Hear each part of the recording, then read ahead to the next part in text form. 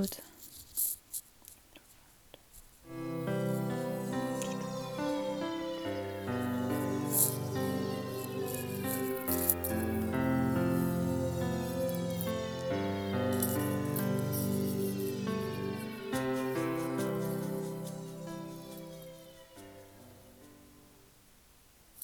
and welcome to the Last Push podcast. On today's episode, we are going to take a look at some physics concepts, and the physics concepts that we're going to take a look at are from your physics paper 1, and we're going to be talking about energy and energy transfer, because that's the first thing that really comes up in your physics exams and the first part of your specification that you usually get taught. So it's important to know that the actual idea of energy itself, it's relatively new. The idea of energy emerged in the 19th century, and it was an idea that was used to actually explain how the work output of steam engines applied, and then we kind of built off of that, and scientists were able to explain a generalized understanding about other different types of heat engines. So originally the idea of energy and its uses came out of and was modeled off of a lot of the early transport. So with steam engines, and then later with heat engines and things like that. And it's emerged, and it's also become a really, really important key tool for understanding a lot of chemical reactions and also biological systems, because as you know, all three sciences are really interconnected. And with energy is a common theme and actually a key concept that comes up within chemistry and within biology. And then when we're talking about energy, we also want to talk about the limits and the uses of fossil fuels and global warming, because this is something that has become a really, really critical problem within our century and within our lifetime. And as you know, global warming and climate change is something that has been on the list of scientific agendas, political agendas, documentaries. David Attenborough has done a number of documentaries on it, and lots of other people have really focused their attention on global warming and climate change. And it actually is linked with fossil fuels, and it's linked with energy usage. And so physicists and engineers work every day to try to reduce the energy being used and that energy output in more efficient ways. And that's why we've got things like energy readers and things like that in our houses, to try to make our electronic appliances more efficient so that we are not wasting energy, which will lead to this global problem of global warming and climate change. So we're really going to focus today's episode a lot on energy, what it is, where it is in the world around us, and we're also going to talk about all the formulas involved in this section as well. So grab a paper, grab some pen, and let's get ready.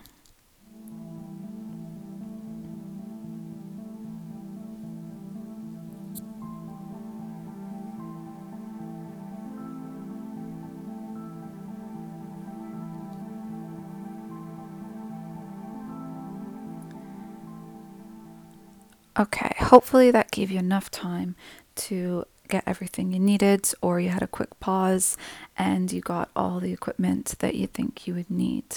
So the first thing we're going to talk about is energy changes in a system and the ways that energy is stored before and after in different situations. So whenever we're talking about a system in physics, we're usually talking about an object or group of objects. So a really simple one, for example, could be If we're talking about a ball that's bouncing, the ball is the system because the ball is the object. If we're talking about a group of objects, we could be talking about the energy transfer in a herd of buffalo across the Serengeti.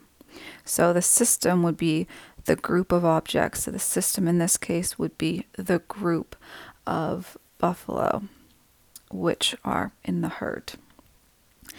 And there's always changes in the way energy is stored when a system changes. Because, for example, you might be sitting down right now and you as a system, you are stationary, you're not moving, you are sat still. But if someone puts a bowl of spaghetti in front of you and you start eating it, you are actually changing the system. You as a system, you're actually using kinetic energy to eat the delicious pasta, and you're also taking in chemical energy as well as you're eating that pasta. So you need to know that objects themselves and systems themselves can change depending on the situation. So, for example, some of the common situations that a lot of times are used when you're talking about systems and energy that are changing, if an object is projected upwards. So, what I mean by that is if I have a ball and I throw it upwards, that would be an example. If a moving object hits an obstacle, so if I decide to run down a hallway and I keep running and I run into a wall, that would be I am the object. I was moving, I was running down a hallway, and I hit the obstacle, which is the wall at the end of the hallway. And an object could be accelerated by a constant force. So if all of a sudden there's an extra push on an object, then there could be some sort of acceleration. Or if you've got an object where the air current increases and that air actually pushes and enables the object to accelerate a bit more, that's another example. If we've got a vehicle slowing down, so a bike, a train, a car, anything on wheels really, if we've got a vehicle that's slowing down, for example, if you take your foot off the accelerator and you just let the force of friction on the road slow your car down or your bike down, that would be an example there. And the last example we could look at is bringing water to a boil. So if we've got an electric kettle, if that plug gets plugged into the wall, there's now going to be electricity which is flowing through those copper wires down to the elements at the bottom, which are going to transfer into thermal energy. That heat and that thermal energy is able to heat up the water and cause it to get really, really hot and turn into a boil, which will cause some of the water to turn into steam and have a state change from liquid to gas, even. So those are just some common examples, and a lot of the times students need to be able to actually calculate the changes when systems have changed, and specifically when those systems and when those examples have changed by heating. So a lot of the situations will involve thermal energy and heating. The second one is work done by any external forces. So any forces that act on an object will cause work to be done. And also work that is done when a current flows. So when we're talking about electricity and we've got current flowing through a system, that can cause the work being done as well. So that's just a little overview about the energy stores and the systems. Now, the first example that we're going to take a look at is kinetic energy, and also with a spring as well, because these formulas are really similar. So if you remember one, hopefully you will be able to remember the other one. So when we first look at kinetic energy is the energy associated with any object that is moving.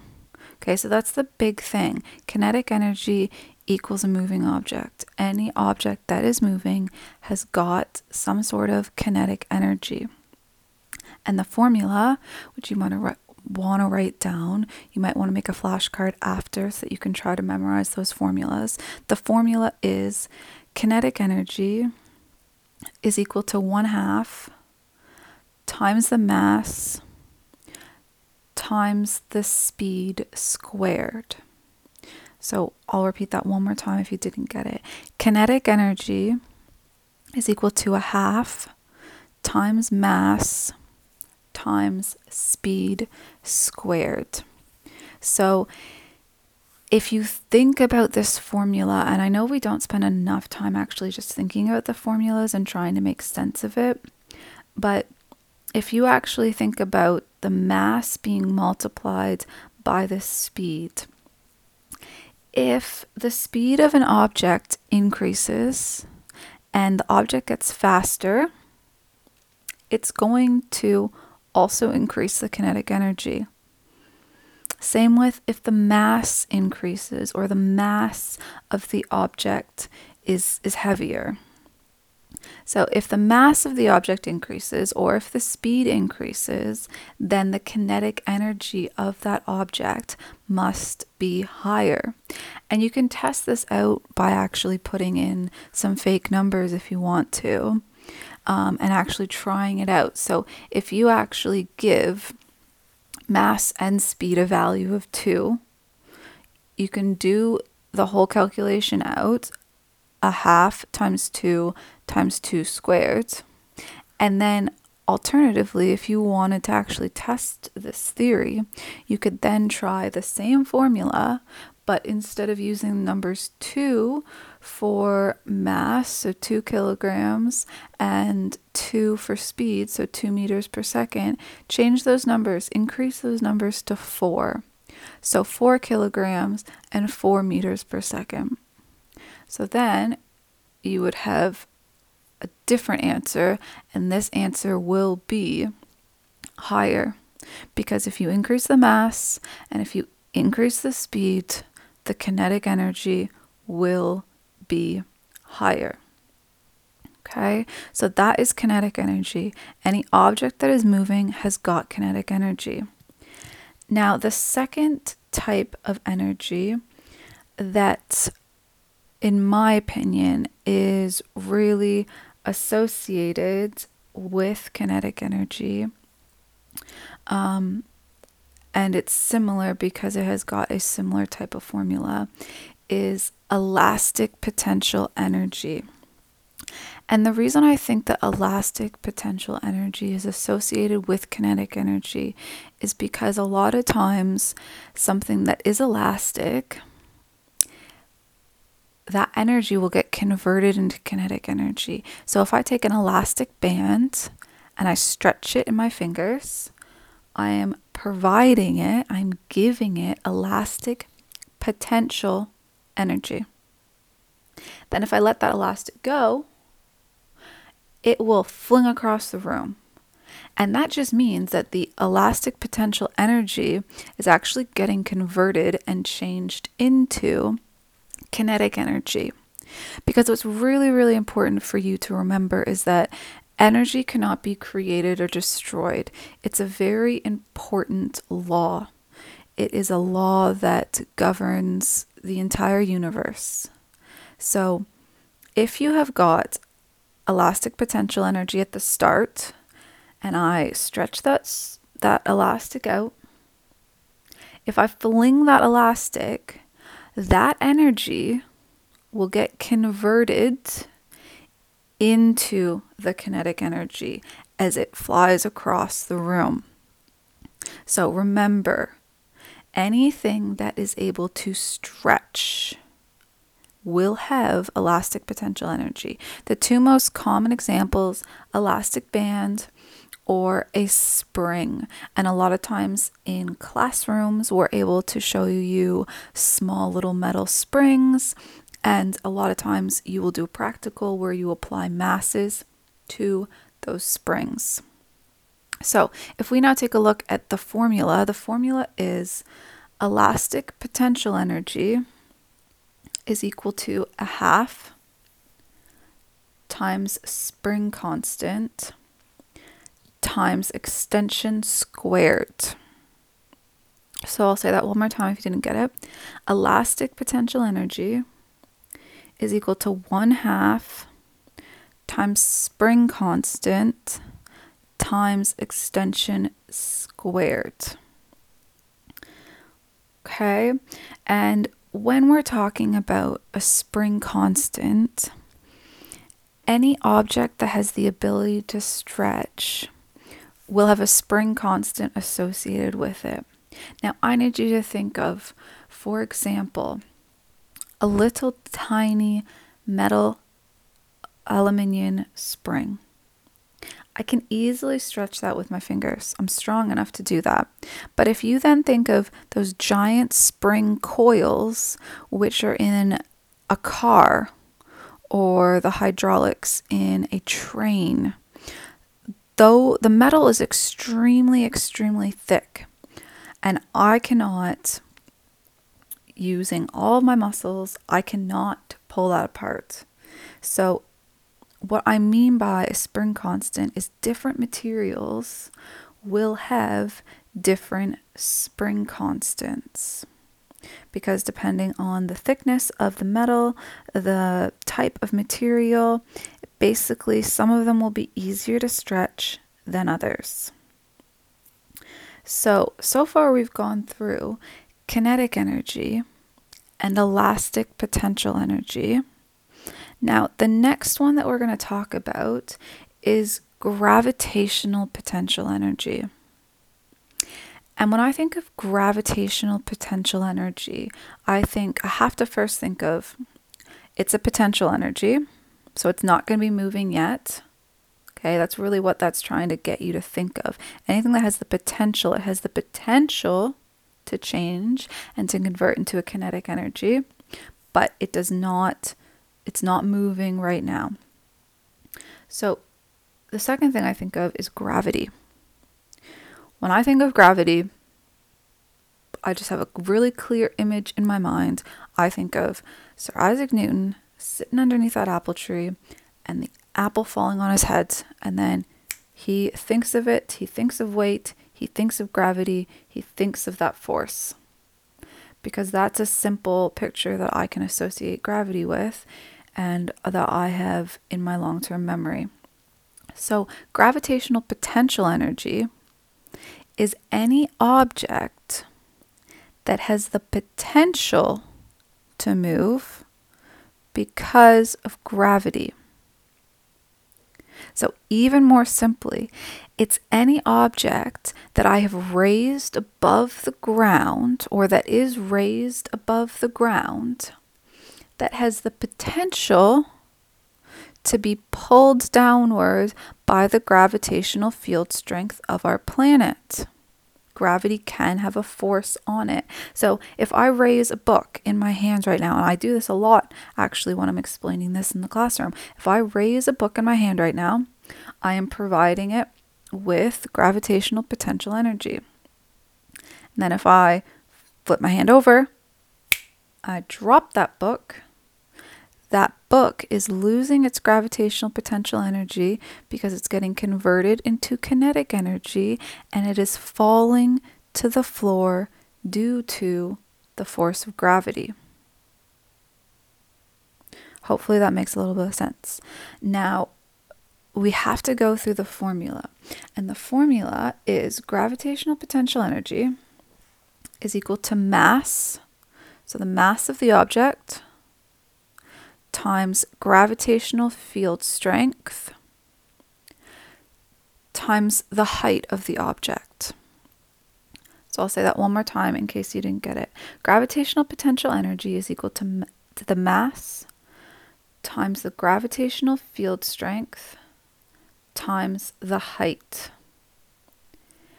And earlier, I tried to explain really thinking about this formula, and we looked at kinetic energy and how kinetic energy was affected by the mass and the speed.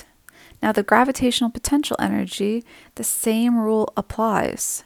If I increase the mass, or if I increase the height of the object, it will have an increased gravitational potential energy. So if I raise the book, for example, if we're just going to stick to that example, if I raise the book only a half a meter, it will have less gravitational potential energy if compared to if I raise the book 2 meters in height. So the higher something is off the ground, the more gravitational potential energy it has. Also, the heavier the object, the more gravitational potential energy it has. Now, I've not talked about gravitational field strength. And the reason I've not talked about gravitational field strength is because that number is constant, and it is newtons per kilogram. And it is constant depending on what planet you are on. So here on Earth, the gravitational field strength is 9.81. A lot of times you are able to just use the number 10. You do not have to use 9.81, but that is more specific. And if you're given a question about any other planet other than Earth, they will have to give you the gravitational field strength value, the number for that. So gravitational field strengths, it really does depend on the gravitational force and the gravitational pull of the planet or the moon. So think about all those space movies, all those space shows that you've potentially watched, those clips of Armstrong landing on the moon. And in all of those clips, a lot of times the gravity is less than that on Earth. And that's why those astronauts are all kind of jump floating around, because the gravitational field strength there compared to Earth would be less. And then for planets that are bigger and heavier, like Jupiter or Saturn, those type of planets would have a very, very high gravitational field strength, and it would be extremely, if you could survive on those planets as humans, it would be extremely, extremely hard to move, almost impossible, because gravity would be so strong. So those are 3 of the main energies that you need to know with their formulas: kinetic energy, elastic potential energy, and gravitational potential energy. Now, the next thing that we're going to look at is how energy changes in different systems. So those were just examples of energy, and now we need to really start taking a look at how energy can actually change. And the first thing that we take a look at is we really take a look at thermal energy, because we talked earlier about there are changes in the system that can happen. And the first change that I mentioned was through heating. So that's the first one we're going to focus on. And if we change the thermal energy, it's always due to and in relation to the mass of an object, a specific heat capacity of that object or system, and the temperature change of that system. So if we think about the formula, and then we'll talk about it and we'll dissect it a little bit more. The formula is change in thermal energy is equal to mass times specific heat capacity times temperature change. So when we look at this, the mass of the object in a lot of these examples doesn't actually change. A lot of times you might be looking at a 1 kilogram aluminium block or a 1 kilogram copper block, but a lot of times the mass doesn't change. What will change is the change in temperature over time. So if you're heating something up and it starts off at room temperature, let's say 25 degrees Celsius. Let's just say, for argument's sake, that is our room temperature when we're looking at this mass of our system, of our object. And then if that temperature rises to 100 degrees Celsius, the change in temperature is going to be 75 degrees Celsius, because we always take our final temperature, which was 100, and subtract it by our initial or our start temperature, which was 25 degrees Celsius.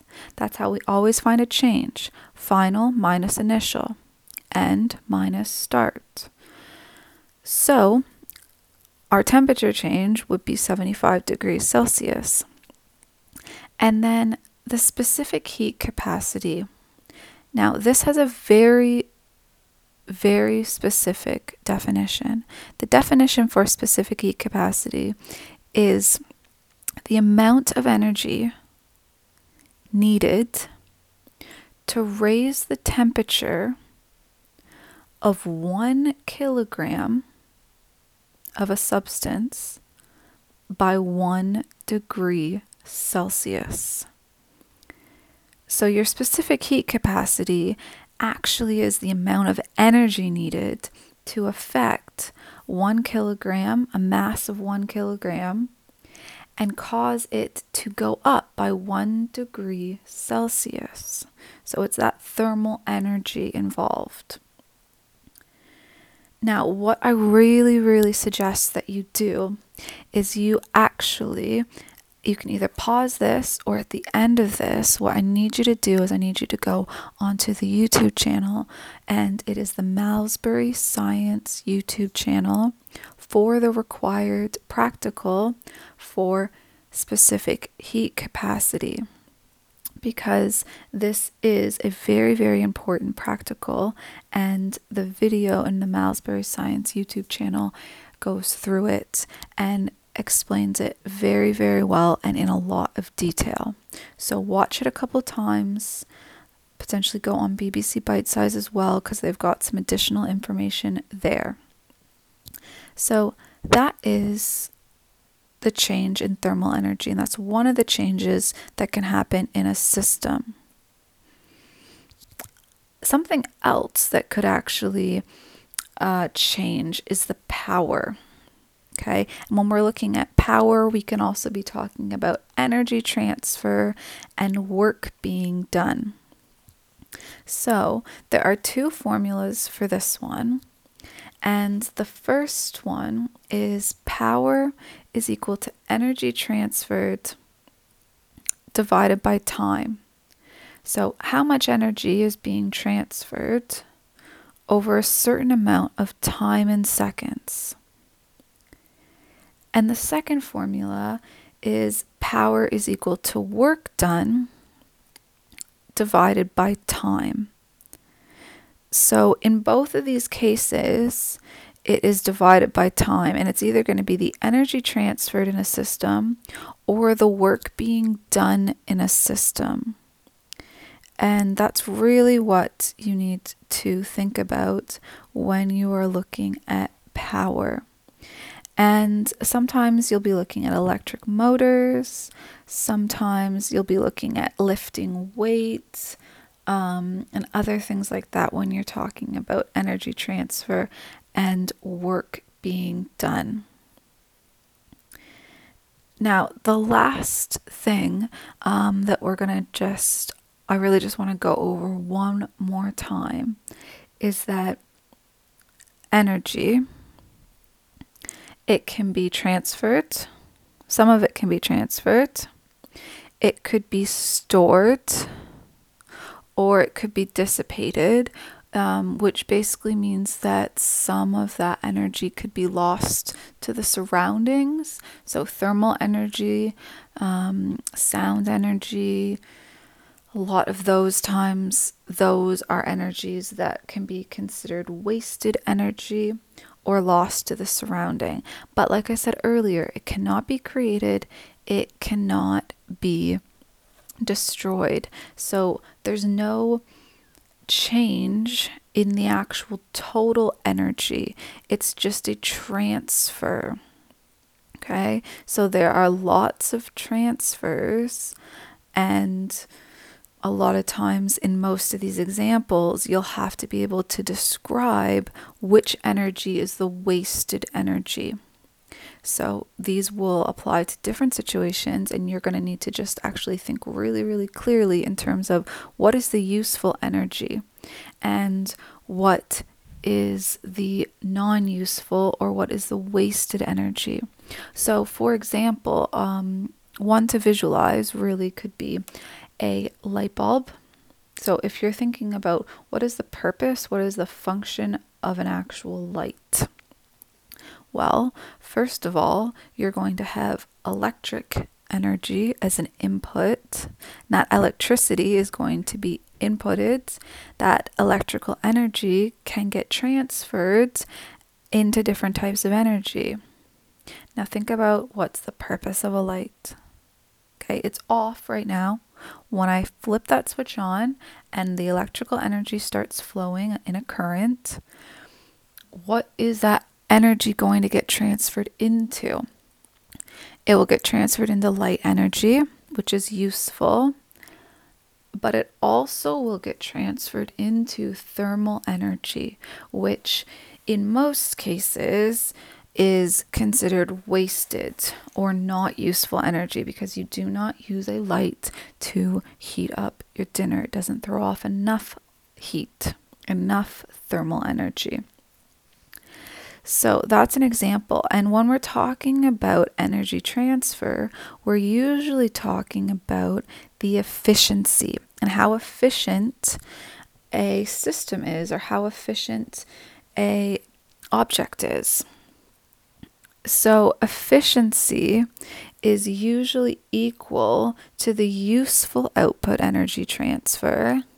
So what's the useful energy that's been transferred divided by the total energy transfer?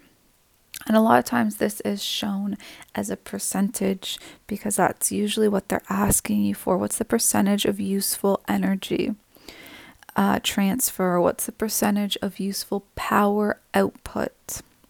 So I'll just tell you that first formula one more time.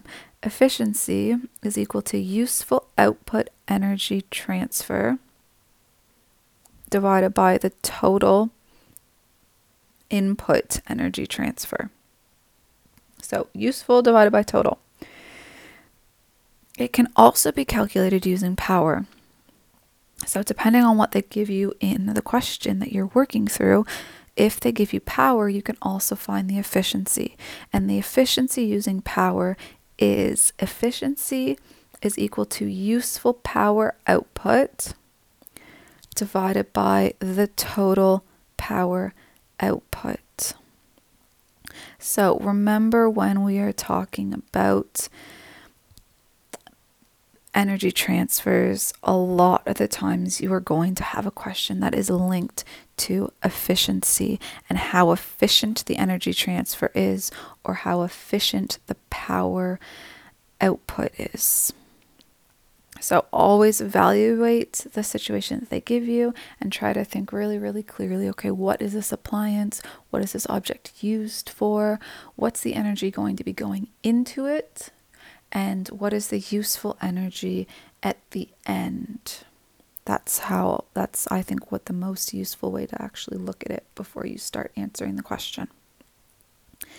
Now, the last thing that we're going to talk about today is national and global energy resources.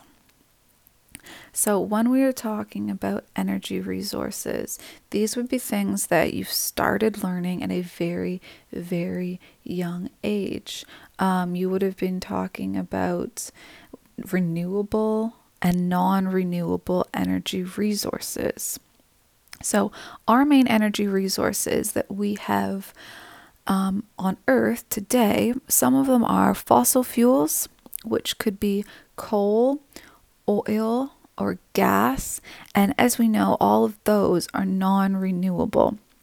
And they are huge contributors to global warming and climate change.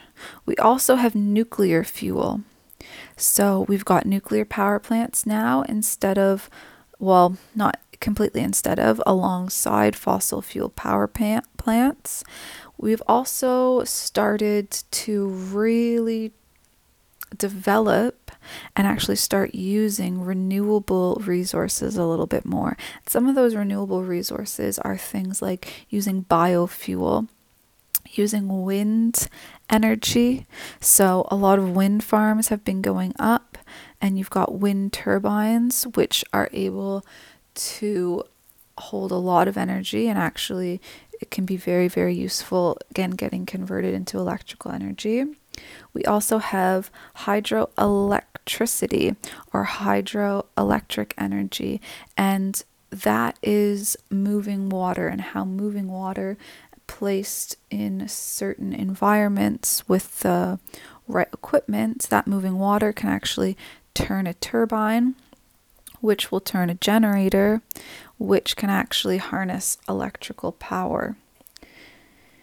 And geothermal energy. So the heat from underground, geothermal energy is able to be used, as well as tidal energy, solar energy. So we've got lots of solar power and solar energy farms now that we are using all around the world, and water waves and tidal energy as well. So we're trying to use things that we already have available to us and use them in a way that is similar to power plants, but just less harmful to our environment, and something that will not increase global warming. So renewable energy resources are things that can be replenished, that can be reused. And the uses of the energy resources that we use actually are needed for transport.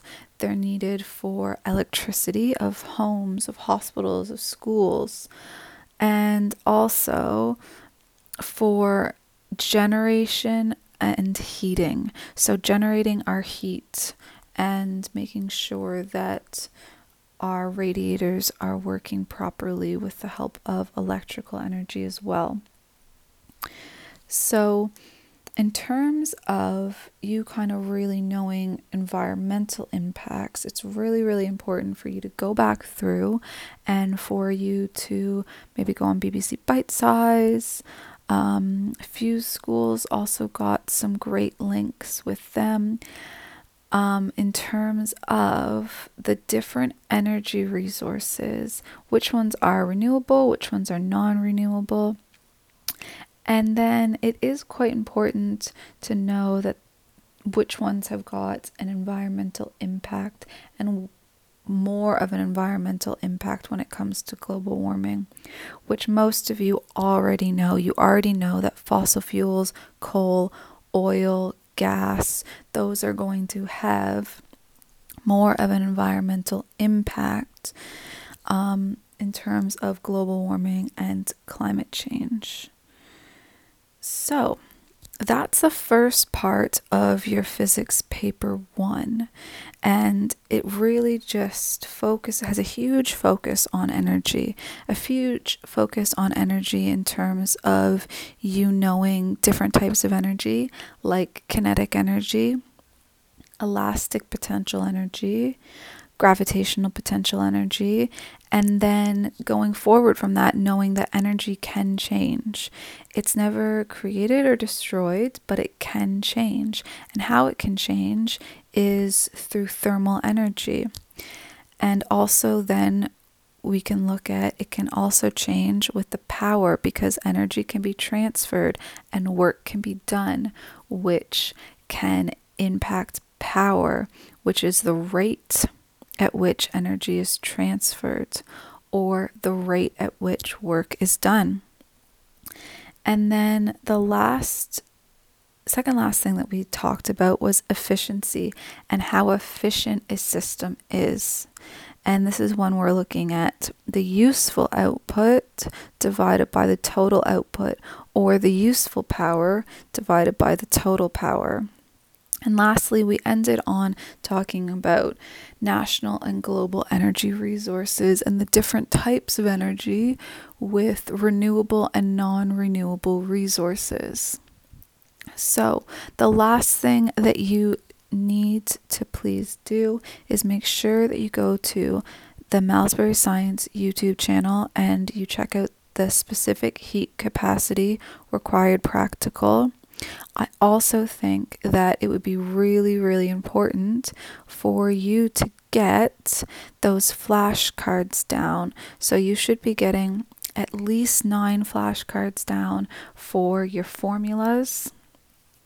And then you should also be getting some flashcards made for the main energy resources and the key facts about that. So you've got a little bit more work to do once you shut this off, but that's what you should be doing to kind of consolidate this and just go back through it one more time. So I hope you guys have a lovely rest of the day and get out there and get productive.